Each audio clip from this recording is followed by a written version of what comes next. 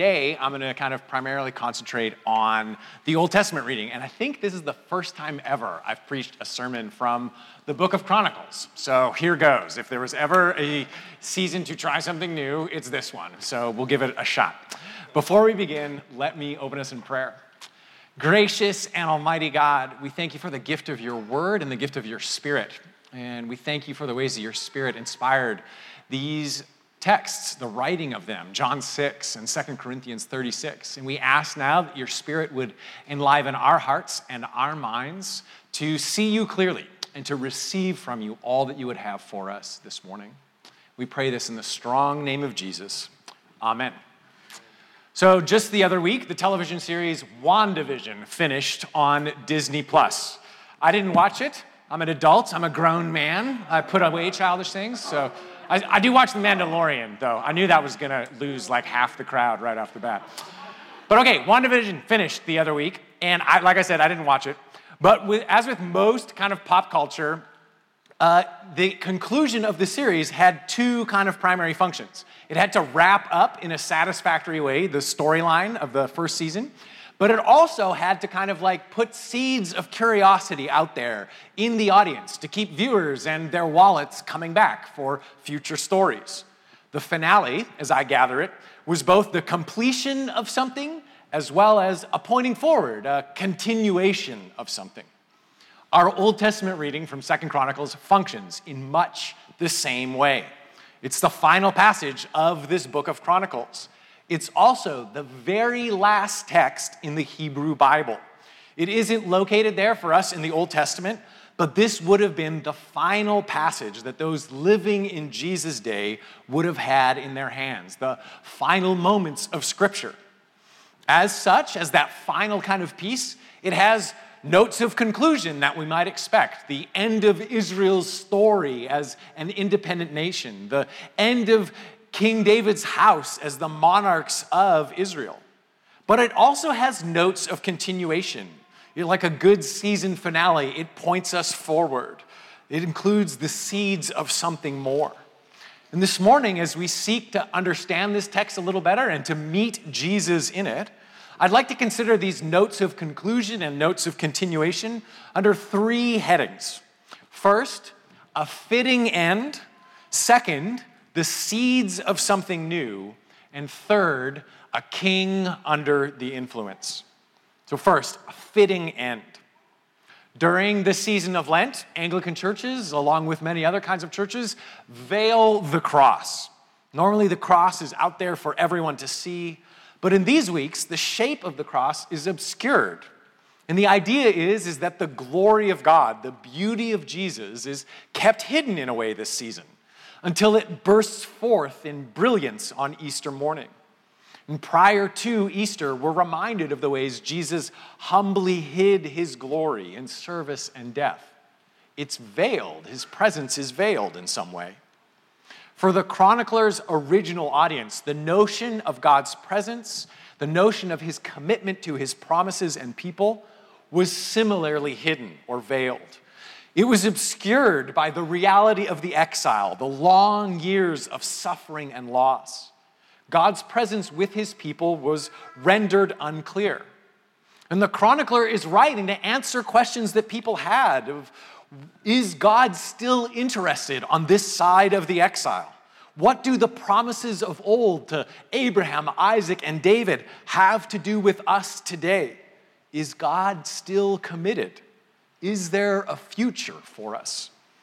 Questions we can perhaps all relate to in the long Lent of pandemic living. And in responding to these questions, the writer of our text this morning in this passage does a curious thing. They are at pains to make clear that the exile was not an unexpected surprise, a dramatic reversal, an unforeseen twist. Rather, they suggest that this was the clear and fitting conclusion to the story thus far.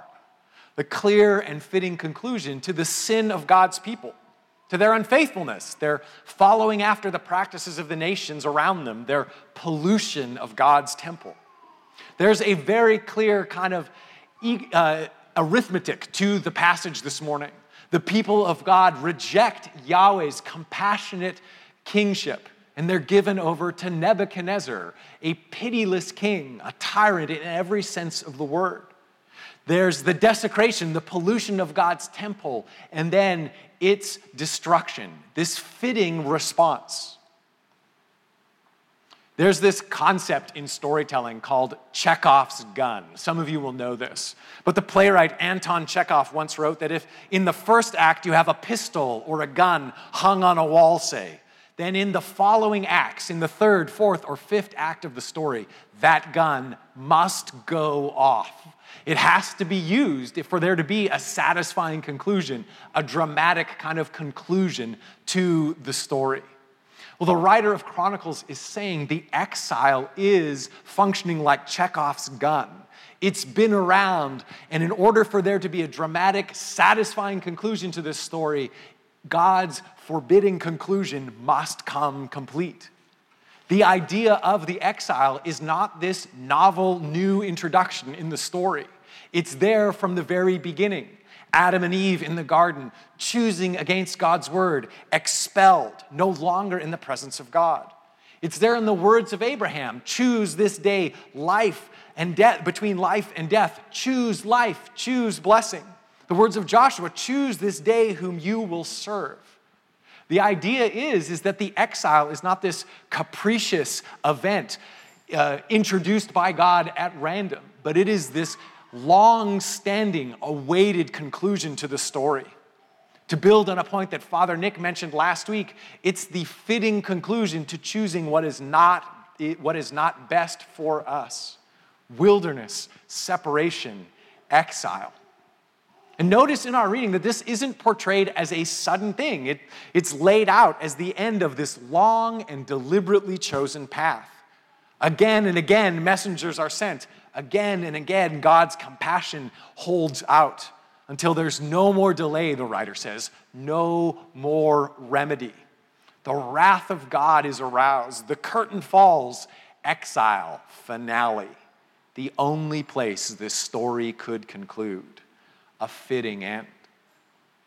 What might all this mean for us? This is not a particularly happy application, but I see in this text, as uncomfortable as it might be, an invitation to us to identify ourselves with the people of God in their unfaithfulness, to identify ourselves with those on the path toward exile. When we hear about things like detestable practices and despising God's word, that can be hard to identify with, kind of alienating. But the idea here in such kind of phrases, I think, is that Israel in this time was in such a state that the idea of following God, in light of the nations around them, in light of their society, struck them as impossible, insane. What God commanded was beyond their imagination. Faithfulness to what he commanded was beyond their social imaginary, to use a phrase that sociologists have coined. And I think that's something perhaps that we can identify with when we're confronted with the words of Jesus in the Sermon on the Mount, the commands of ethical parts of Paul's letters. The question strikes us, how could I live this out in my life? I lack the imagination, the conceptual categories for how this is the good life. When we speak of sin, we often discuss this reality in terms of our brokenness, our frailty. I do this. This language can be appropriate. But we say we're incomplete or in progress. We're not all that we should be or desire to be. But the picture here in Chronicles and in much of Scripture is of something deeper and more pernicious, more active, a choosing against the way of life, an inability to recognize the way of life for the good that it is, a choosing against life with God. The exile is not the end result of an honest mistake, inadvertent, or of a well-meaning but broken, faulty intention, not a lack of maturity or growth. It is the result of active and sustained choosing, a deliberate choice, in which there was ample warning and call to correction. In emphasizing this for us, the chronicler is making a point the Apostle Paul makes. You and I are without excuse. The reality of exile, of alienation from God, is not this accidental, unforeseen thing. It's the expected, predictable conclusion of this path. Sin terminates in separation from God. Justo Gonzalez, the Cuban theologian, in his book Mañana, Christian Theology from a Hispanic Perspective, describes what he calls a non-innocent reading of reality. He suggests that we are, depending on our socioeconomic location, prone to read reality, read history, with ourselves as either the victim or the hero, the one who wins or the one who suffers. But in this very memorable phrase, he kind of borrows this old Latino proverb and says, we are all thieves, every one of us. Victim or hero, we are each of us complicit in the brokenness of the world, in sin. This is why we'll sing in a few moments the prayer of humble access at communion.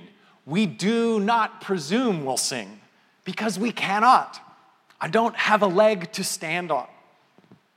I am not saying this morning that every wilderness experience is a result of our own sin. I'm certainly not saying that every experience of suffering is deserved. But what I am saying, and what the Christian story claims, is that there is this fundamental, universal human experience of alienation, separation from God, of being in the wilderness of our own choosing. That's the result of deliberate, sustained pattern. And this exile is the fitting end to a universal human pattern, a grim but fitting conclusion, a tragedy. And if the story ended there, it would simply be a tragedy. But there are also here in 2 Chronicles 36, the seeds of something more, the seeds of a new beginning, of a future, better. March 11th this week marked the 10-year anniversary of the earthquake and tsunami that triggered the meltdown of the nuclear reactor in Fukushima, Japan.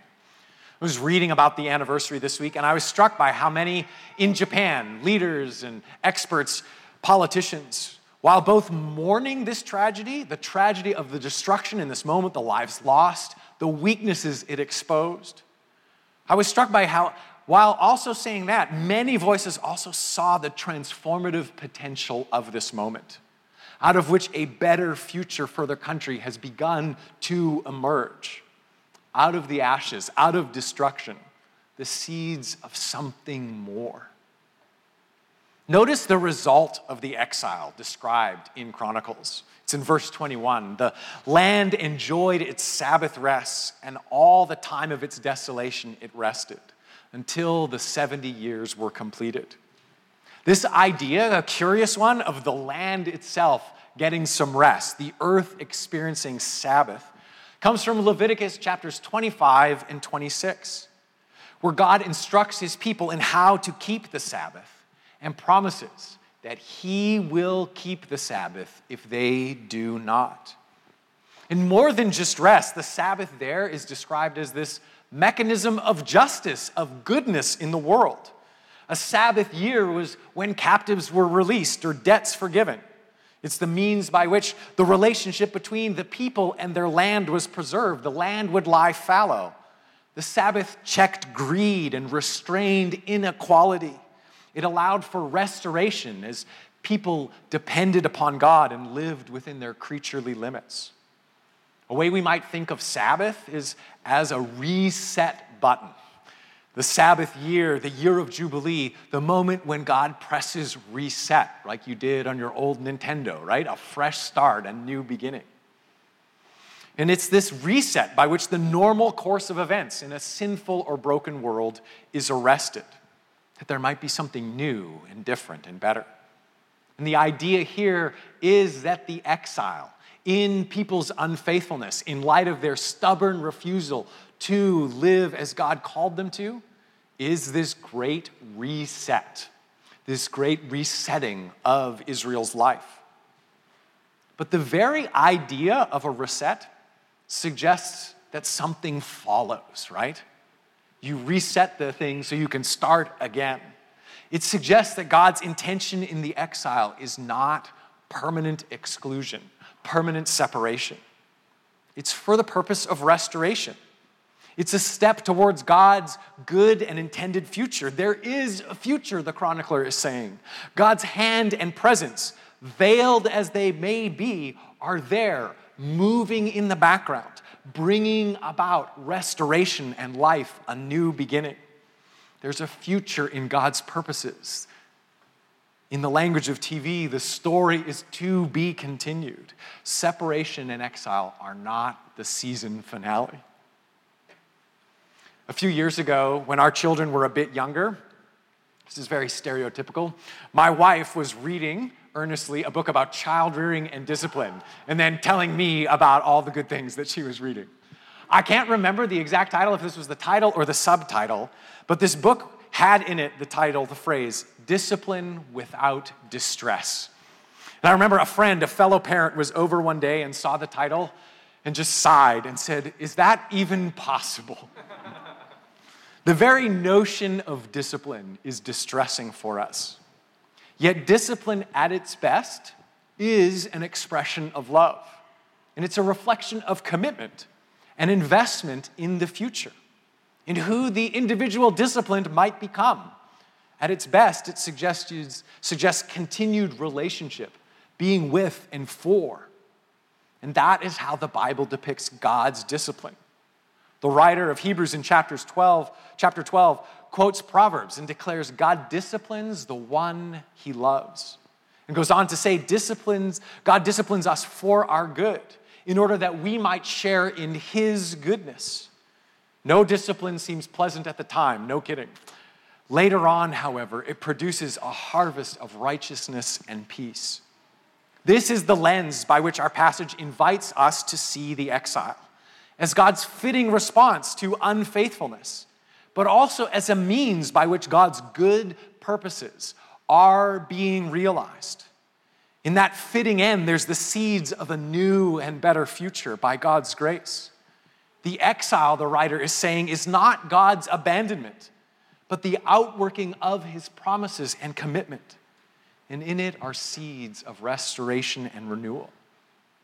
What our passage suggests is that through all the warp and woof, the changes and chances of life, God's compassion, his capacity to care and rule all things, continue uninterrupted. The last words the people living in Jesus' time had in their hands contained this grim, fitting ending, but also had in them the seeds of hope, hope of God's continued care, the hope of a new beginning. And the hint, the seeds of that future are seen most clearly in our passage, in this king who is under the influence. The writer says, the Lord moved the heart of Cyrus. Cyrus is this completely confounding figure in Scripture. He's a foreign king. By any stretch of the imagination, we would consider him a dictator, a tyrant, someone we would not want to live under. Yet he's also celebrated in the passages of Scripture in a remarkable way. The language of Messiah is used to describe him. And here, the writer says his heart was stirred up to favor and grace the people of God. With him, there's the beginnings of restoration, return, the future coming to completion. He's a king under the influence of Yahweh, playing this pivotal role. The best way to understand Cyrus as the final figure mentioned in the Hebrew Bible, as a king under the influence of Yahweh, is as a precursor, foreshadowing for us Jesus, the king who is not simply stirred up for a moment, for one gracious decision, and to whom the kingdoms of the earth are not given only for a season. Jesus, described for us in chapter 6, is the embodiment of God's continued compassion, the continuation of God's care. In our gospel reading, we see Jesus as the full and final expression of God's faithful and gracious commitment. Notice at the end of John chapter 6, at the end of our reading, the people come to make him king by force. That's misdirected, but it is the correct impulse. And what do we find Jesus doing in our reading? We find him providing for a people in the wilderness, far from any provision, cut off, providing for them just as Yahweh did in the wilderness out of Egypt. And as he goes on to describe in John chapter 6, providing for them out of his very body, the bread of life, leading people out of exile into God's gracious future. For us, separation, exile from the God of life is a fitting end, expected. But in Jesus, the story takes a good and gracious twist, and God's future opens up for us. King Jesus leads us into spacious places. He is the Lord God with us that the final words of 2 Chronicles promised. He leads us into the unveiled presence of God's glory, into the fullness of his presence. As we put 2 Chronicles and John chapter 6 together, I think there are two paths set before us today. There's the path of the people of God in Chronicles, a continued choosing against the way of life, and acclimatization to the world around us, the way of the nations, to life apart from God, where the possibility of God's word seems impossible. There's that path. But as Sarah described, we also have the example of this boy in John chapter 6. Another possibility. This child who does not, in his own way, despise the word of God, whose imagination for what is possible with King Jesus has not been narrowed or blinkered. And so rather than grasping or holding tight to the little he has, gives of what he has. With Mary, the mother of Jesus, he declares, "May it be to me and what I have according to your word." And he trusts in God's gracious future and experiences the abundance that only Jesus can provide. 12 basketful, enough for all the people of God. This is the path for us to take, wherever we are, whoever we are. However far down that path with the fitting end of exile, or for however long we've considered ourselves walking with Jesus. Today, this week, to offer up ourselves and all that we have, little or great, to God's gracious King, the Lord Jesus, not shrinking back, not grasping for ourselves, but in sure hope and certain expectation that in Jesus there is a new beginning, a future. In him, God's story of compassion and care poured out in all creation continues. In the name of the Father, the Son, and the Holy Spirit.